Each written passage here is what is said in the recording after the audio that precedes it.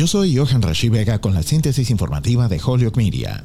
La Oficina de Planificación y Desarrollo Económico de la ciudad de Holyoke y la Comisión de Planificación del Pioneer Valley serán coanfitriones de una reunión pública el miércoles 22 de junio entre las 3:30 y 7:30 de la tarde en el Holyoke Senior Center. Habrán presentaciones duplicadas a las 4 y 6 de la tarde sobre el Plan de Turismo Histórico y Cultural de Holyoke, el nuevo sitio web Explore Holyoke y el calendario de la comunidad de Holyoke, así como el proyecto Ciudad de Historias de la Sala de Historia de la Biblioteca de Holyoke. Habrá traducción al español disponible y las presentaciones se compartirán en Holyoke Media. En estas presentaciones se buscará la opinión del público para obtener información sobre cómo los residentes valoran los recursos históricos y culturales de Holyoke y para comprender mejor lo que a los residentes les gustaría ver más desarrollado o proporcionado como parte de la experiencia de Holyoke, de una manera que sea representativa de la historia y el patrimonio cultural de la ciudad.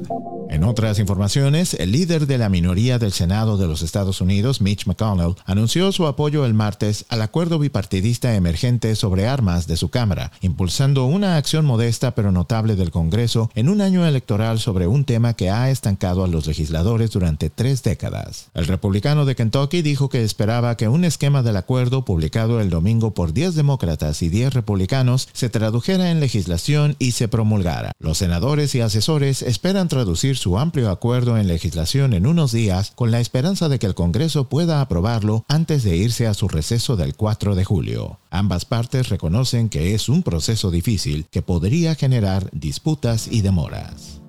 Yo soy Johan Rashid Vega y esta fue la síntesis informativa de Holyoke Media a través de WHMP.